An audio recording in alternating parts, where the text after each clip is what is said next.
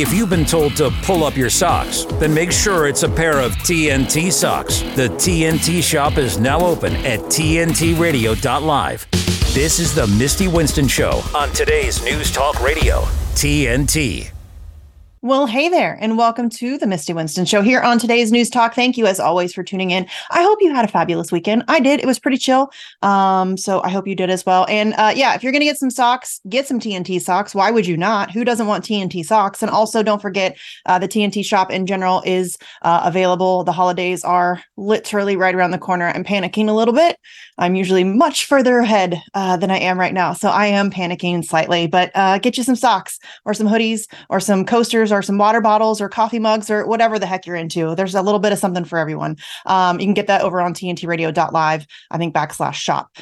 Okay, so an amazing show lined up. Our pal, friend of the show, Kyle Anzalone is going to be here. He's an incredible journalist. And as always, there's a ton of things to talk about when Kyle is here. He writes articles for both the Libertarian Institute and antiwar.com all the time. I think he is just writing all the time, 3, 4, 5, 6, 7 articles a day, it feels like. So I have so many tabs open on my computer. Let's hope I can keep it all together. But before we bring him in, a couple of quick things that I just wanted to mention briefly here. First of all, it's spreading. And by it, I mean censorship, fascism, authoritarianism, all of my favorite things. So the hate speech law in Ireland, this is a big deal. I need everybody to check this out. Even if you're not in Ireland, I think that this is very problematic for Western countries in general, because we've already seen these sorts of things cropping up here and there. We're starting to see, we talked about the one that's happening in New York, and we're starting to see these pop up in various different states, countries. So definitely check this out. Keep an eye on it. If you're in Ireland, for the love of everything we hold dear, please fight against this. It is terrible. So there's a hate speech law in Ireland that they are preparing to pass. And some people are saying that it is arguably the most radical legislation of its kind that we have seen so far in the West. I would venture to say that that might be the case.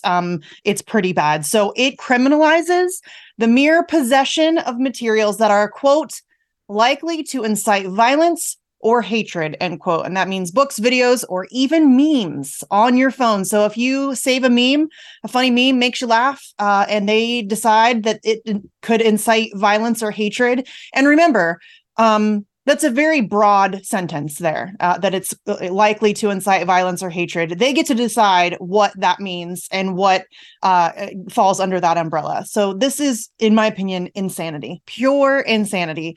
So it also, we should mention too, that just recently, I think it was, Ireland's Green Party Senator O'Reilly, go check this speech out. Disclose TV tweeted this out. You can find them at Disclose TV.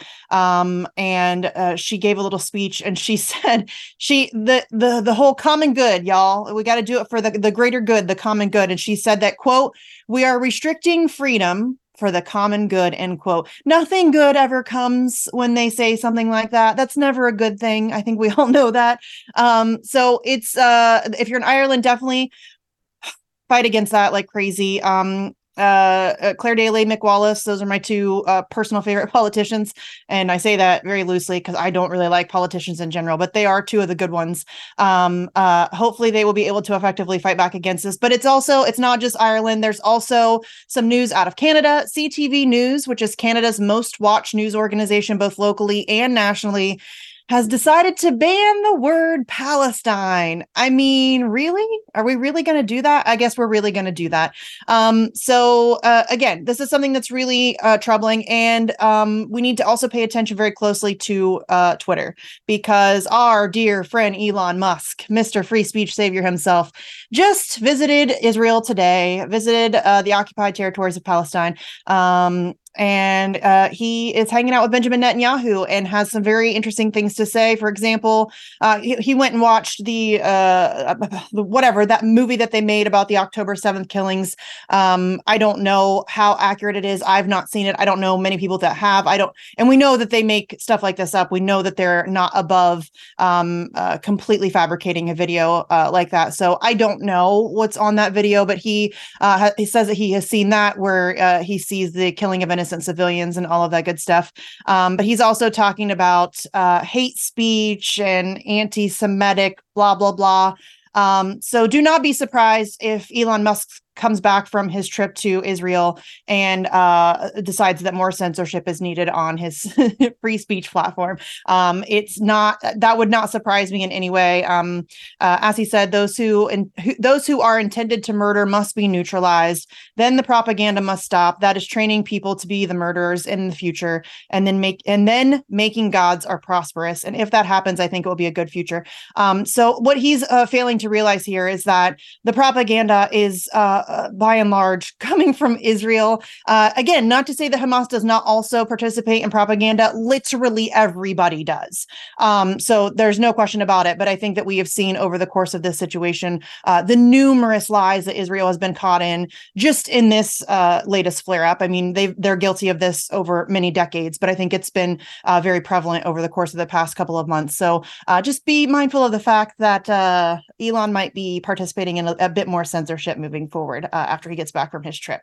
Okay, don't forget you can follow me over on the tweeters at Sarcasm Stardust. Check out the Substack. It's free to subscribe. There's a write-up for the guests of the day every day so that you can find, follow, and support their work as well. It's mistywinston.substack.com. And if you would like, you can shoot me an email at mistywinston@tntradio.live. If you have a guest idea, show idea, whatever, just hit me up. I'll try to get back to you. And while you're at it, why not give TNT Radio a follow? We are, of course, fairly heavily shadow banned on certain platforms, but we are on all the major social media platforms, including Facebook, Twitter, Instagram, Gab, and Getter. And you can help us get the word out as we cover the biggest topics of our time right here on today's News Talk, TNT Radio. There's a lot going on, so it's important to stay informed and up to date. Get ready, because here we go. At the top, 30 minutes past and when it breaks. Today's News Talk Radio, TNT. All right. I didn't know this was a thing. I had no idea, but Merriam-Webster has just picked its word of the year, and it's legit. No, legit is not the word. It's authentic. Authentic is the word, which according to America's oldest dictionary is the top word of 2023. Again, I had no idea that this was a thing. Here with this story, joining me now is TNT Radio news producer Adam Clark, aka Ruckus. So authentic is the word of the year. That's very interesting to me. I'm shocked you didn't know this was a thing. I did not. It's funny. This is actually the second time annually now on TNT Radio I get to report about the word of the year. Last year I got to report on it. It was not your show. I believe it was Hervori Morich's show, or maybe someone else. But the word last year was gaslighting. Was the year's most defining word. I remember speaking about various times throughout my commentary this year, wondering throughout my reporting, like, oh, I bet this XYZ, whatever the word is, might be the word of the year. No, I did not see this one coming. This one caught me by complete surprise. So here's the report. In a year where artificial intelligence, AI, ushered in a new dimension to the digital age, and where social media has at times been a battleground for disinformation, Merriam-Webster, the oldest dictionary publisher in the United States of America, says that its users have one word on the tips of their tongues in 2023: authentic. The AI boom and the growth of so-called deepfakes, where images or videos can be digitally manipulated and deceive viewers, has led to a scenario where it is becoming increasingly difficult to believe one's own eyes when viewing content online. Oh boy. And according to Merriam-Webster, the public's search for clarity has led to a spike in searches for the word authentic, as the knot separating fact from fiction becomes increasingly difficult to untangle. Merriam-Webster's editor-at-large, Peter Sokolowski, said, according to the Associated Press on Monday, quote, "We see in 2023 a kind of crisis on authenticity. What we realize is that when we question authenticity, we value it even more," end quote. The publisher added that the renewed interest in the word was propelled in part by, quote, "stories and conversations about AI, celebrity culture, identity, and social media," end quote, leading to what it described as a, quote unquote, "substantial increase in search queries."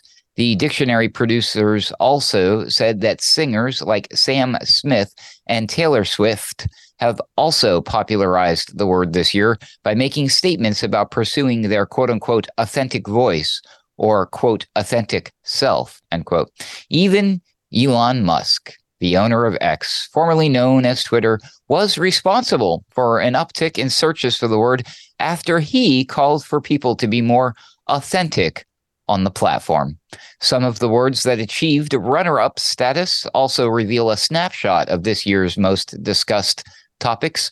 Deepfake was itself included, as was dead name, which the dictionary defines as, quote, the name that a transgender person was given at birth and no longer uses upon transitioning, end quote. I don't know about that. The word indict saw a surge in 2023 amid the legal woes of former U.S. President Donald Trump, as did the word dystopian. Also, the word kibbutz, which refers to communal settlements in Israel, also saw a large spike after Hamas's October 7th cross-border attack on Israel.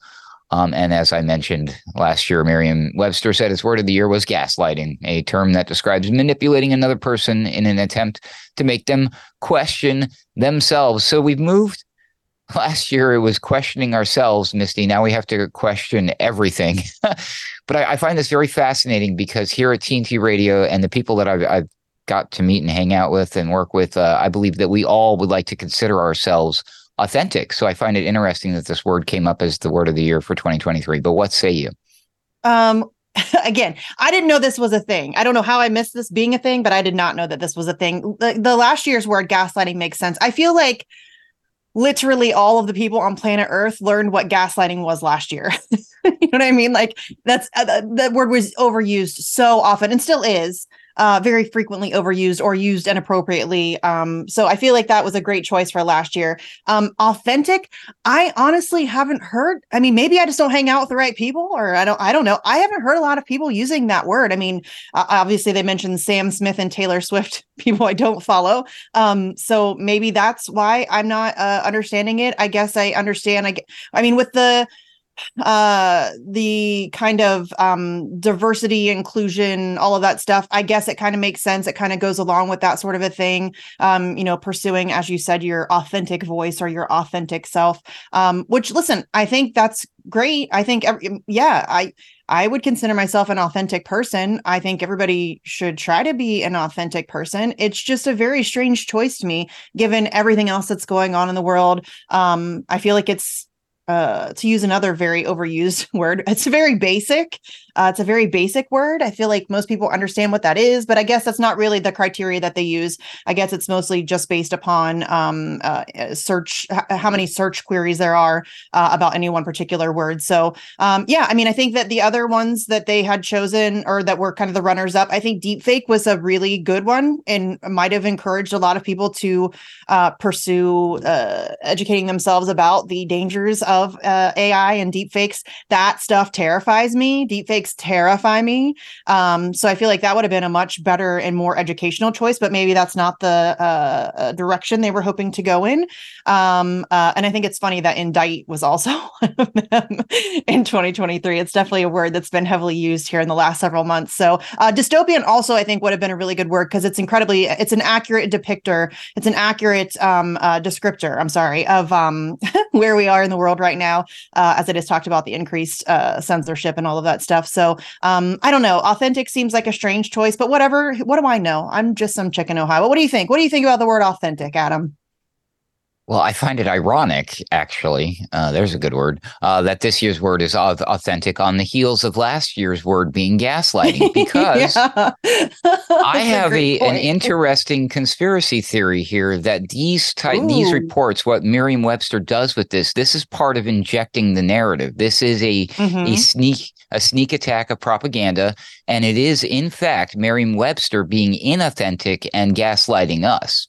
So I find it very fascinating that they chose those two words because, listen, sure, we all live in an echo chamber. We all have people that we hang out with and conversations that we have. And you and I might say, oh, yeah, no, the word of the year for us in our circle was definitely dystopia or whatever, right? Like it's going to be different no matter where you come from or what you're doing. So the idea is that we're supposed to get like a temperature check, a feeling, an idea of what the rest of the people are talking about. But there's a trick to this. There's a caveat because this is coming from Merriam-Webster's online dictionary. So presumably, without doing too much research into this is the idea that this is the most highly searched for term on their platform, right?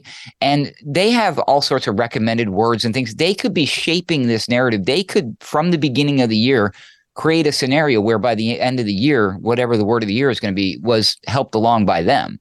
So there's that. And then we also have to take what they're saying as, the truth, because we don't know. We don't have the inside to their data, their numbers. Who knows what the real what if the number one search term was Christianity? Do you think they're going to come out and say that? No. Or ceasefire. What if the number one word were ceasefire? We'll never hear about that, Misty. There you go. Yeah, that's a great point. And it is very funny that the word this year is authentic and last year it was gaslighting. I mean, the the contradiction there is interesting for sure. And there's no question about the idea that as kind of ridiculous and silly as it seems that the word of the year might be used to push a narrative or to push propaganda. Of course it is. Everything is. And so there's no doubt that the word authentic is certainly an attempt to push some sort of agenda in some way. How exactly? I don't know. But I think it's a very strange choice. I don't hear a lot of people. Again, I must just be hanging out with the wrong people. So I don't know. All right, Adam, thanks for bringing us this story. We will talk to you again tomorrow. As always, hang tight. We're going to be right back with Kyle Anzalone right after this, right here on TNT Radio. TNT Radio's Timothy Shea. The double standard is out there. It's so obvious. It's so frustrating. Eric Holder gets held in contempt of Congress for defying a congressional subpoena. Nothing happens. Obama's DOJ didn't pursue it. Steve Bannon and Peter Navarro defy a congressional subpoena. Joe Biden's DOJ criminally prosecutes them for defying a congressional subpoena. And now we've got congressional subpoenas of Hunter Biden and James Biden, the resident's brother. And guess what? Nothing's going to be done by Merrick Garland, Barack Obama, Joe Biden's DOJ. That's right, I said Barack Obama. Obama's the shadow president. He's not the one pulling the strings. He wasn't pulling the strings in his own administration. Valerie Jarrett was his minder. Where is the Iranian-born Valerie Jarrett these days? Haven't seen or heard much of her. It's because the Democrats are smart. Timothy Shea on today's News Talk, TNT Radio. When the world's endangered animals need help most, when their lives are at greatest risk, when they would otherwise be lost, the International Fund for Animal Welfare is there, taking action to rescue the animals we love, to protect them and their threatened natural habitats. But the danger to animals the world over is growing, and the need for your help has never been more urgent. On land, you'll help stop poachers from threatening and killing elephants and big cats for the illegal wildlife trade. In the oceans, you'll help rescue dolphins, whales, and seals from deadly hazards. And you'll help rescue, rehabilitate, and release vulnerable animals when disasters strike. Here at home and around the world, we can't do this work without you. See how you can help animals and people thrive together at joinifall.org. Today's News Talk Radio. I do a lot of streaming radio. I do a lot of free streaming. TNTRadio.live. All right, I'm very excited. Our guest for today is friend of the show, Kyle Anzalone. Kyle is an incredible journalist who hosts the amazing show Conflicts of Interest, which, by the way, just recently celebrated 500 episodes. Go check it out, subscribe. You can find it on YouTube and some other various video platforms, but then also anywhere that you can find podcasts. Kyle also serves as the opinion editor for antiwar.com, as well as the news editor for the Libertarian Institute. And just really quickly, speaking of the Institute, I'm going to let Kyle talk a little bit about the Institute, but they are currently doing their end of the year fundraiser. They do awesome work over there. As I say all the time, I am not myself a libertarian. That doesn't prevent me from appreciating the work that they do over there. So they publish a ton of books and have a ton of great writers over there. So definitely go check them out. It is tax deductible, and you can head over to libertarianinstitute.org and make a donation now. Kyle, thanks for being here, my friend. Yeah, Misty, thank you so much for having me on. Happy to be here. Yeah. Okay. So I know that I've had you do this before, but for anybody who may have missed it or wasn't listening that time, tell us a little bit about the Institute quickly and the work that you guys do over there and why people should donate. Yeah, so we've been around almost 10 years now. And in those 10 years, we've done a host of things. There's multiple podcasts that's hosted through the Institute. I write news articles in the news section of the website every day. We have brand new op-eds out every day. And maybe the biggest and most important thing is that we publish books. So far, 10 books. A lot of them are foreign policy based, 4 of Scott Horton's. And all of those, of course, are foreign policy. His great one on the Afghan war, Fool's Errand, and the one on the War on Terror, Enough Already. And then we have a series of books that are about to come out, including Scott's new book, that is about the war in Ukraine called Provoked. That's really, I've read some early drafts of it, and it's really good. So if you want to help us to keep doing what we're doing, myself writing the news articles every day, us putting out all these books, head on over to libertarianinstitute.org and make a donation.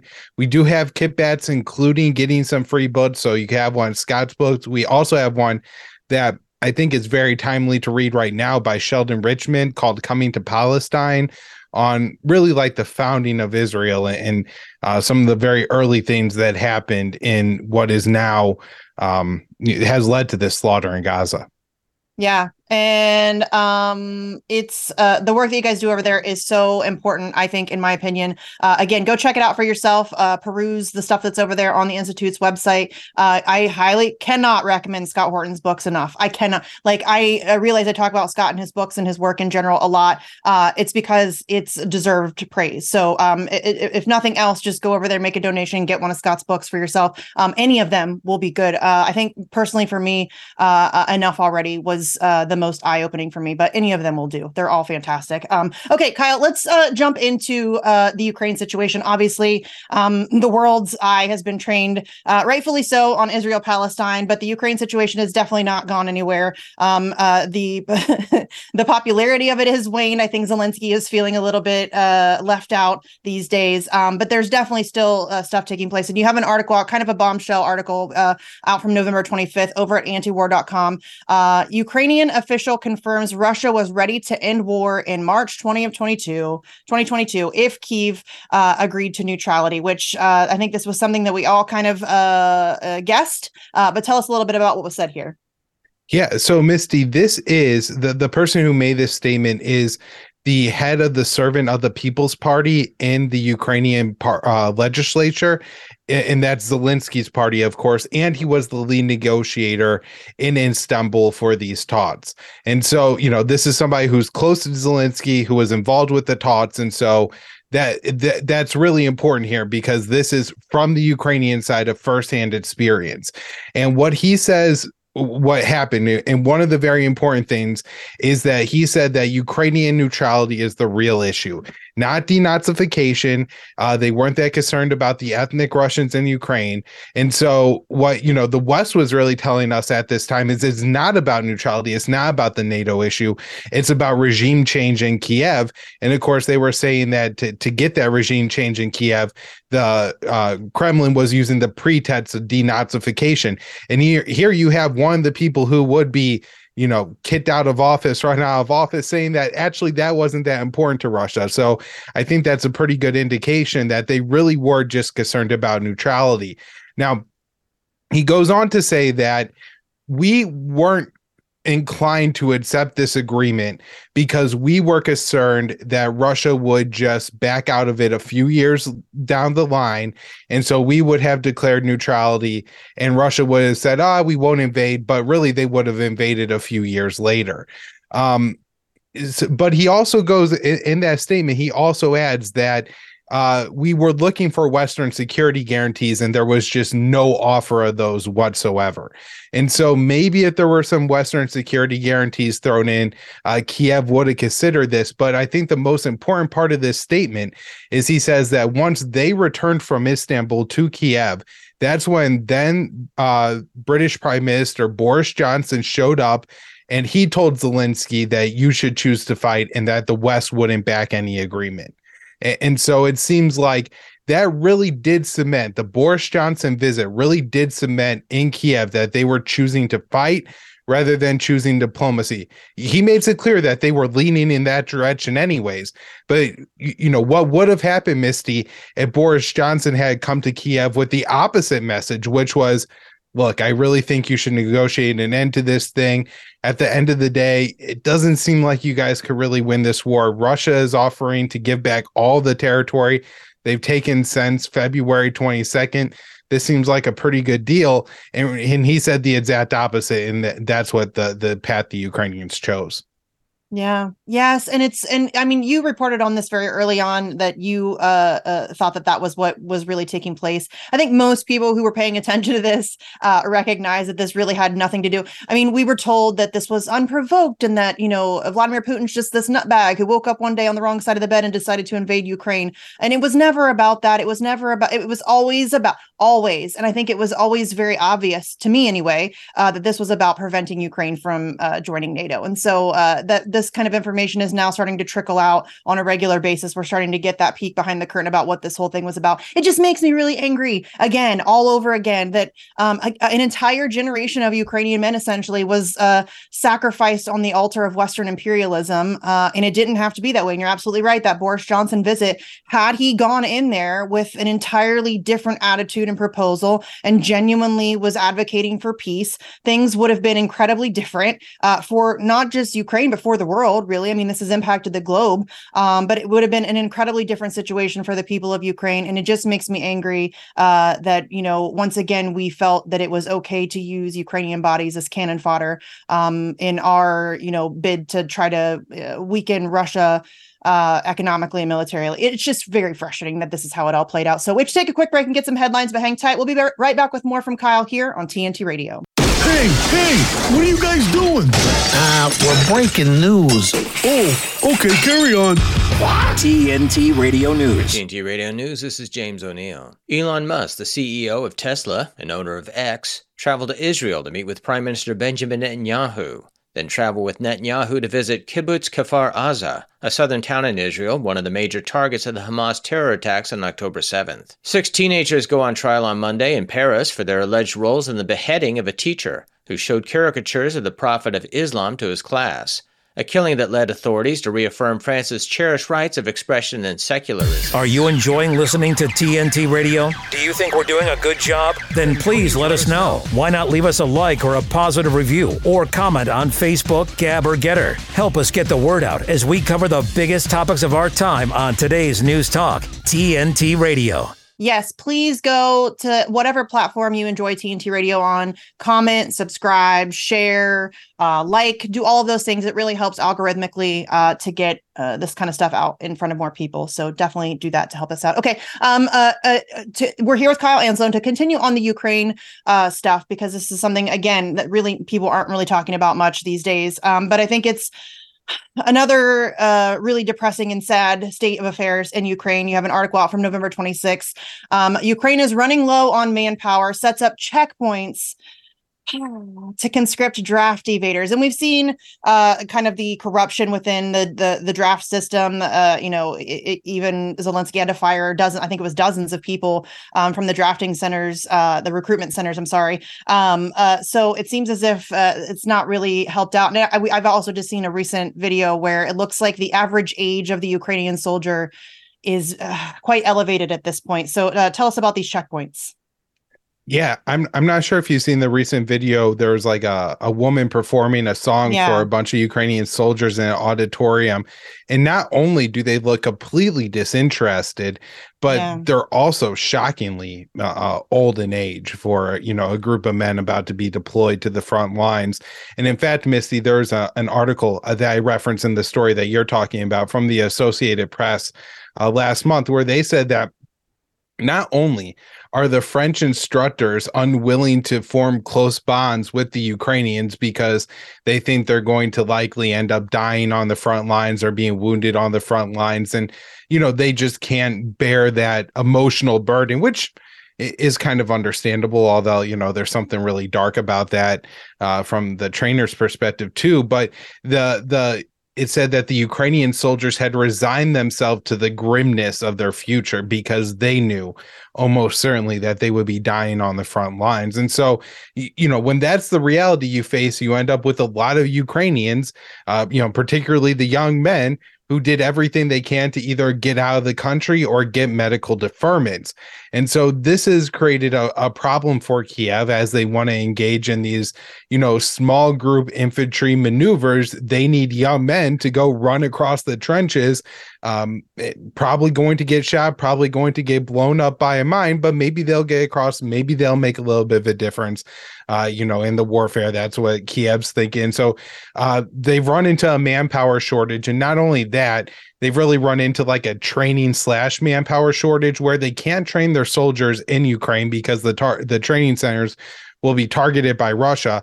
And, there's only a limited number of training that could go on outside of the country. And so this has been a real problem for the Ukrainians. And on top of that, they just don't have enough soldiers at this point to do the high casualty maneuvers that the West is pushing them into. And so they've set up checkpoints everywhere in Ukraine. They've started picking up young men that way. Another thing is it seems they've really gotten rid of the medical deferment program. Now, maybe if you're in a wheelchair or paraplegic or something like that, they won't actually conscript you. But the Financial Times reports that there's people with pretty serious injuries, serious knee injuries, back injuries, mental health injuries that they've sustained, who are going to be thrown into the war. And so it doesn't seem like they're going to be given much of a chance. Yeah. And it's, again, just makes me really angry. Now, I have seen also, I just wanted to ask if you had heard anything about this. I also heard that women were also being conscripted, and I've seen videos of pregnant women on the front lines. Do you know if there's any validity to that? I haven't had a chance myself to really dig into it. Is that actually happening? So I can't say for sure on either. I have read reports about the women being conscripted, and when I've looked for some kind of official announcement or declaration for Kiev, I can't find it. And I can't find it from any source that, kind of leans towards Kiev, in which you would say, oh, this is definitely going on. But that's definitely something to keep an eye out for. As the pregnant one, I have not seen anything remotely like that. So I'm not sure, but maybe, and who knows, that could even be pro-war propaganda, the state, we're in sometimes, Misty. Look, a pregnant woman could do anything, including fight and die for her country. Yeah, that wouldn't surprise me. But yeah, I'd seen a video. And again, anytime I see a video like that, I'm very skeptical, especially when it's coming out of a war zone. You never really know exactly what you're getting. And I just seen there was Russian soldiers were approaching a female Ukrainian soldier, and she was saying, please don't shoot me, I'm pregnant. Please don't shoot me, I'm pregnant. And I just didn't know if you'd heard anything about the validity of that. But for sure, as you say, something definitely to keep an eye on. I don't put it past them, but I can't validate that in any way either. I haven't had a chance to look into it. So I was wondering if maybe you had. Okay, so I want to shift gears a little bit because I want to make sure that we can get to Israel-Palestine. That's obviously the topic of the day and has been for some time. But I do want to talk a little bit about North Korea and South Korea. You and I have been talking about this pretty much every time you've been on, and there's been a couple different things going on. So first of all, you have an article out at the Libertarian Institute. Again, they're doing their end of the year fundraiser. Please go check it out, libertarianinstitute.org. North Korea scraps 2018 military pact with South after Seoul walks back commitments. So what's going on in North Korea with this? Yeah, Missy, I'm so happy you always ask me about North Korea because I feel like Biden has really gotten a pass here. Now, it's understandable. He's trying to start a war with China. He's already started a proxy war with Russia. He's trying to start a massive war in the Middle East. So it's excusable that you're not paying attention to what's happening on the Korean Peninsula. But Biden has really, at first on a slow, but then pretty hot, has really ramped up tensions on the Korean Peninsula. And so with tensions already heightened, we've really returned to the 2016, 2017 time where the US and South Korea are carrying out these massive war games all the time. In fact, they've gotten far more provocative because the US has started including Japan in all these war games. Under the Biden administration, they've really pushed South Korea and Japan closer together, which I think a lot of Americans just assume that they must get along because they're both American allies. But actually, there's a lot of hostility between the two countries over Japan's imperial legacy in South Korea. There's still a lot of men who were turned into slaves or forced soldiers, Koreans, or, the women who are, used as comfort women in Japan. And so, there's a lot of Koreans with real grievances against Japan.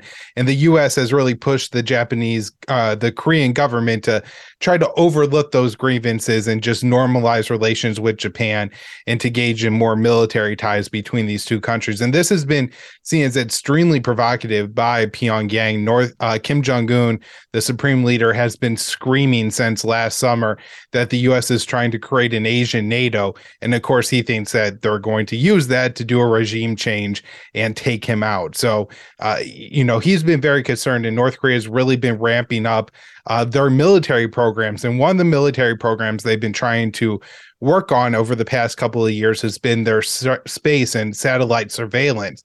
And so 3 times now they've attempted to launch a military surveillance satellite and place it into orbit. The third time on Monday or Tuesday last week, they were finally successful.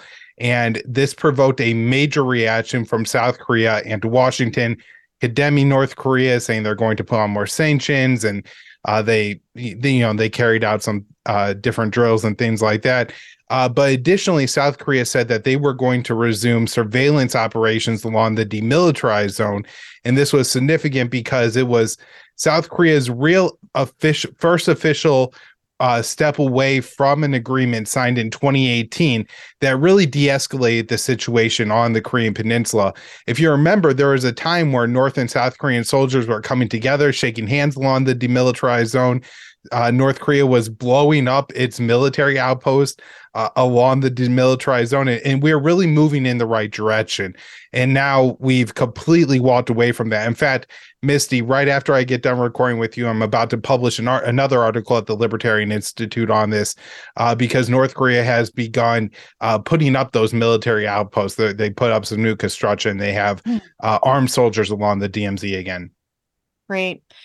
Yeah. And you thank me for asking about it, but I wouldn't be asking about it if you didn't cover it. So thank you for covering it. It is something that I don't think a lot of people are covering or talking about. So it's definitely something that's very much on the back burner, but I think more people need to be talking about it because it seems like this has been, as I mentioned, we talk about this frequently, you and I, but it seems like it's been kind of, very kind of, slowly escalating over the past, I don't know, maybe 6 months or so for sure. So definitely something that I'm glad that you're covering that we can talk about when you're on the show, because it's definitely something that we need to keep an eye on. Okay, we have to take another quick break. Hang tight. We're going to be right back with more here on TNT Radio. De-weaponizing weather with reality and perspective. The biggest weather news is what is about to happen in Europe. I saw another one of those pictures of Greta Thunberg protesting today. I guess today is like week 300 or something of the climate strike, where kids are allowed to be truant and, to protest climate.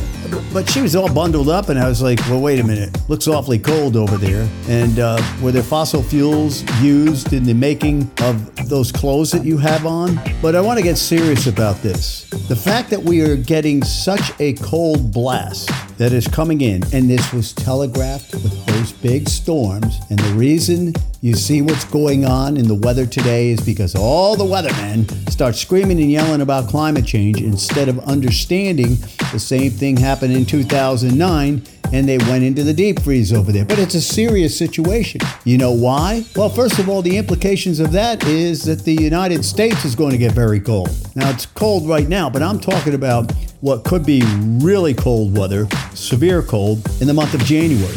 Because there's probably going to be a lot of snow in the United States during the month of December, especially after the 20th. So what we saw in 2009, 2010 was Europe got it in 2009 in December, and then the U.S. had their famous Snowmageddon, and that occurred later in January and February. It'd be a little bit earlier this year, probably, looking at the overall pattern. But think about this. You're going to get that grid in Europe tested now, and especially Germany. Germany looks like ground zero for the worst weather. With most snow, it's going to be a little bit colder relative to averages up where Greta lives. But Germany is going to be in bad shape here the next 10 to 20 days. But again, then you have to worry about the rest of the winter. You see what I'm saying? So we're going to have some things push come to shove, so to speak, coming up here over the next couple of weeks. And in fact, the next couple of months, because unlike last winter, I don't think this is backing off this year. This is TNT climate and weather watchdog meteorologist Joe Bastardi asking you to enjoy the weather. It's the only weather you've got. Hi, I'm Smokey Bear, and I made an assistant to help you out. Because only you can prevent wildfires. Hey, Assistant Smokey Bear, call me Papa Bear, because I'm grilling up dinner.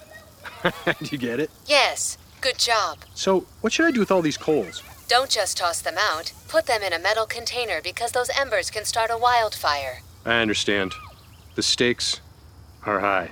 Ha, ha, ha, ha. See, Smokey thinks I'm funny.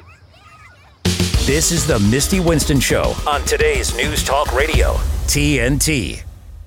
All right, we are here with Kyle Anzalone. We're talking about some foreign policy stuff that Kyle's been covering. You can check him out at antiwar.com as well as the Libertarian Institute, who is currently doing their end of the year fundraiser. So please go check them out. And if you feel so inclined, make a donation. It is tax deductible. Okay, so let's jump into Israel-Palestine. Obviously, it's all I can think about at this point. And there's multiple things that we can talk about here. I want to start though, because, and this is the article that I'm going to discuss here with you is a little bit older. It's from November 17th, but I think it ties in with an article that Dave DeCamp, who is a colleague of yours over at antiwar.com, and it kind of goes together, generally speaking, about the way that we are receiving information. And the article that you wrote is Human Rights Watch warns Gaza communications blackout could cover up atrocities. And the reason why I want to talk about this is because the Dave DeCamp article, and I'm sure many people have seen this, a lot of people were talking about this a couple of days ago, but the title is Biden admin worries the pause in Gaza will give journalists more access to expose Israeli atrocities. And I just really think that that's very indicative of the American attitude about this, that it's very clearly that we don't care about hostages or humanity or any of that stuff. We're worried about journalism being able to expose the genocide that Israel is currently acting out on Palestinians. So talk a little bit about that and how, you're a journalist. I'm sure that this is something that you're concerned with. We've seen, I don't even know how many journalists we're up to now be murdered in Gaza and in Palestine in general. So talk a little bit about this. Yeah. So the number killed in Gaza alone last week when I checked, Committee for the Protection of Journalists, I think is the ones doing the best work. It was up to 46, which they said in their 3+ decade history, I think they were founded around 1992, that this was the deadliest conflict for journalists that they've ever tracked, which, tracks with a lot of other essentially worse things since World War II, going on in Gaza. If you look at the UN, they say more of their staff members have been killed in Gaza, 100 so far, the most in a short period of time is how they describe it. And then even the New York Times reported that Israel was killing Palestinians at what they called a historic pace. And you have to look back to Vietnam or World War II to see something like what you see in Gaza. But even then, looking at Vietnam, that was a fairly rural country. Yeah, we dropped a lot of 2,000-pound bombs on that country, but most of the time they weren't jam-packed into refugee camps like most of the bombs Israel's dropping on Gaza right now. So the situation is absolutely horrific. And like you said, I wrote that article a couple of weeks ago, and I thought it was really important that there was about to be a communications blackout in Gaza. And it turned out to be more important than I even initially realized, because it turned out for a couple days, the UN wasn't even able to bring aid into Gaza. And when they say communications blackout, Misty, they don't mean like your cell phone doesn't work. You as a regular, nobody has communication. Yeah. The UN can't coordinate bringing aid into Gaza. So it's nobody has any communication, and that's a real problem. And so not only did it deprive the people of Gaza of aid, but of course, for me and you who want to cover this stuff and want to talk about it, but we certainly can't get into Gaza. It means we had to rely on people there. And if they can't upload videos and take photos and show those to the world, then nobody could see what's going on. And this means Israel has complete cover to do essentially whatever they want, because they control the narrative and like the way that they control everything that's happened in Gaza, including how much food you get, how much water you get to drink, how many hours a day that you have electricity, if you get to leave at all, even if it's to say seek cancer treatment. All these things are absolutely limited by Israel, and Tel Aviv controls Gaza. And so, that's huge. And then that Politico article, this is one of those things where you read it and then you say, no, that really can't be what they're saying. And you read it 2 or 3 or 4 times just to make sure before you hit the send button on that tweet that you're not going to make yourself look a little stupid by misreading, something.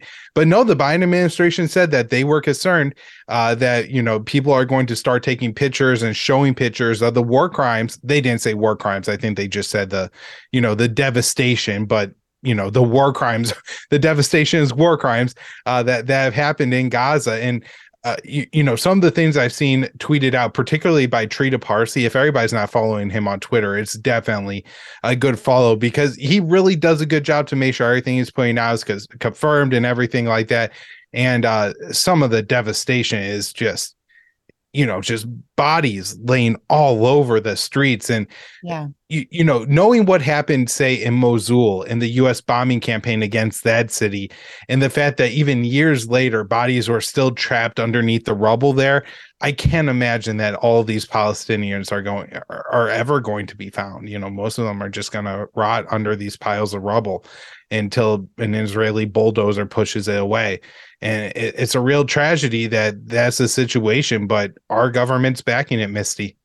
Yeah. And in fact, they are using American weapons to do it. And we should also mention, too, that this communication blackout also really impedes their ability to get an accurate death count. I think, obviously, the Gaza Health Ministry is historically known for being fairly accurate, although the Biden administration tried to pretend as if that we couldn't trust those numbers. Historically speaking, anytime there is a situation like this, they have been fairly accurate in their numbers in terms of death count and injuries and all of that stuff. But when you have a communication blackout, you have these different areas of Gaza who are unable to communicate with like that center contact point where they can, relay body counts and all of that stuff, which is horribly morbid to be saying out loud, but that's the reality of the situation there. And so, people keep talking about this death count. It's much higher. It is much higher than is being reported currently, because as you said, there's thousands of people buried under rubble that they just don't have the ability to count. They don't have the heavy machinery to dig them out. I mean, we've seen the videos of fathers desperately trying to dig their children out from underneath rubble with their bare hands. So I think that the death count is grossly underreported. And I think that it's likely that we will never have a fully accurate, because as you said, it's going to take so long that many of these people will just never be accounted for, which is, just horrible to even think about, but that's the reality of the situation. So I also wanted to talk to you a little bit. I actually did a huge monster Twitter thread recently of all of the ways, or all of the, not all, because it's impossible to get all, but as many as I could find of high-level Israeli officials, their Western counterparts, their proxies, all of that stuff, openly calling for genocide and ethnic cleansing. And there are so many of these instances. And you wrote an article from November 19th about the deputy speaker of the Israeli Knesset saying, quote, "We are too humane, burn Gaza now, no less," end quote. And he's far from the only person who's saying things like this. So talk a little bit about that. Yeah, you kind of say it all there with the quote. He's calling to burn Gaza, and at times there have been Israeli politicians that sound far more moderate than the Lindsey Graham types in the U.S. Some of the Israeli politicians have sounded just like Graham, and it's extremely disturbing. And in fact, Missy, I tweeted this out yesterday. It's an story about Cindy McCain, the widow of John McCain, who is actually complaining about the lack of aid getting into Gaza. And so, to have that man's wife concerned about the humanitarian situation really says something about how terrible it is. But yeah, there's a really good article by Caitlin Johnstone. We ran it maybe as even the spotlight article at antiwar.com last week, where she put all these together. And, the only person that I believe got, even a slap on the wrist was the Israeli minister who called for dropping a nuclear weapon on Gaza. And I'm convinced, Misty, that official was only given that slap on the wrist because his admission that Israel has nukes, right? This is a big secret, not secret, right? Everybody knows that Israel has nukes. But if it's officially admitted that Israel has nukes, then Israel has a problem, because American law says that we can't give foreign military aid to countries with nukes that don't have a official NPT type nuclear program. Israel's is illegal and outside of international inspection and all of that. And we give a good amount of money, 3.8 billion dollars every year to Israel for their military, and they do not want to lose that money. All the other American unconditional support, I think, is tied in there too, right? Where if we cut back on the military aid, maybe there'll be just less of this diehard support among Americans that this is the policy that we back Israel. And so it can really all start to crumble if Israel has to officially admit, and all the American Republicans even have to admit, that Israel has nuclear weapons. And so, yeah, but there doesn't seem to be any real concern about, these statements from the Israeli officials.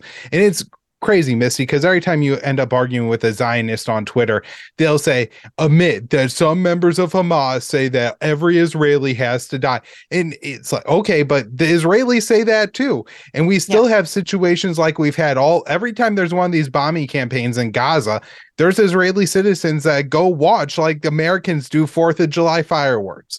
Yes. You know what I mean? They love watching Israel drop those 2,000-pound bombs on refugee camps that just tear babies apart limb from limb. And they watch it and they celebrate it. And so, there's a lot of hatred here, and it's very, very disgusting. And the fact that, as Americans, our government isn't trying to look and be the mediator here and, try to get people to walk back this hatred. We're just contributing to it and furthering it. It's so disgusting, Misty. Yeah, that's just kind of our MO. That's what we do, generally speaking, in any of these conflicts. And Kyle's not exaggerating. There's a town that's right on the border of Gaza, and anytime bombs are dropped, they go and set out their little folding chairs like it's the 4th of July, and they go watch the fireworks. That's a real thing that Israelis do. It is so disturbing. Max Blumenthal has reported on that from on the ground, and it is so disturbing that is the attitude there. And frankly, Kyle, I'm so tired of people being like, oh yeah, well, Hamas said this. Listen, if I'm tired of like dancing around this. If I live in Gaza and Israelis have been holding me hostage, me and my family, for decades, brutalizing me and my kids, snipers shooting my children, starving me, stealing my house, bulldozing my olive groves. I'm going to have an attitude about that too, Kyle. I don't know about you. I'm going to have a little bit of an attitude about that. I'm not going to like those people very much. And frankly, I'm going to be pretty inclined to fight back against that. And it's so bizarre to me that people are unable to recognize that and put themselves in the shoes of the Palestinian people. Because if that's me, my guy, I'm not going to be nice about it. And I don't think most people would. I think that most people would fight back, especially if you are somebody who has lived there for a very long time. Somebody tweeted out the other day that, hey, Hamas and Israel, was it worth it, or do you think, I don't remember what it was. And I'm like, listen, y'all, the adults in Gaza know exactly what's at stake here. They understand. I think they were talking about the children who are being impacted, and the adults of Gaza know what's at stake here. They know how this is impacting their kids. They know what the life of a child in Gaza is. They were those kids, and they were born to people who were those kids. They understand exactly what's at stake here. So it's absurd to think that the people of Gaza don't understand what's going on here, and they're not fighting legitimately for their freedom. I mean, I hate the term freedom fighters. It's so ridiculous and overused, and it's there's a lot of heavy propaganda connotation underneath of it, but they are genuinely fighting for their freedom, and they have every right under international law to resist their occupiers, period. That's just the reality of the situation.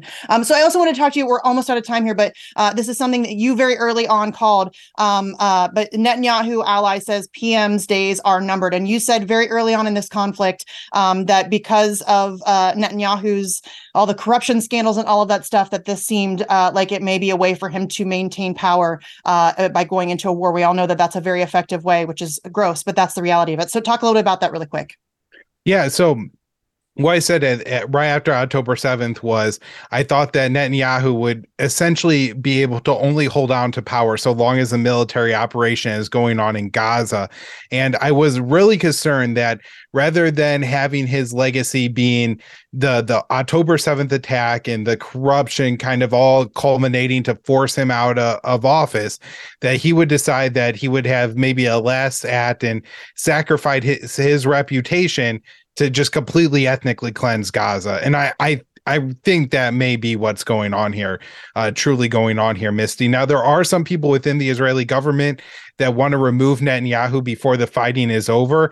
My guess is that's probably politically unwise for Tel Aviv. Netanyahu has a very strong relationship with Joe Biden and is very good at operating and playing on the West. And so I think he'll probably hang on as long as the fighting's going on. But once that's over, the Israeli people are tired of him, which is good news. And there's a fantastic article by my co-host at Conflicts of Interest, Connor Freeman, and Scott Horton at antiwar.com and the Libertarian Institute, basically explaining how the Hamas and supporting Hamas from Tel Aviv has been the policy of Netanyahu and his Likud party for decades, because it meant that they didn't have to negotiate with the Palestinians on a two-state solution.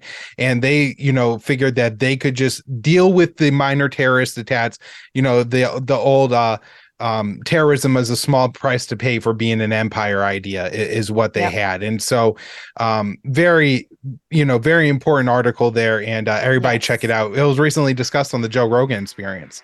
Yeah, I saw that. And actually, I've talked about that article a couple different times on the show. And Scott was here and we talked about the Netanyahu support for Hamas. So definitely go check that out. All right, Kyle, unfortunately, we're out of time. Obviously, we'll be having you back soon. Everybody check out Kyle on Twitter at Kyle Anzalone _. And of course, check out the show Conflicts of Interest and find his work on antiwar.com and the Libertarian Institute. And go donate to the Libertarian Institute if you are so inclined.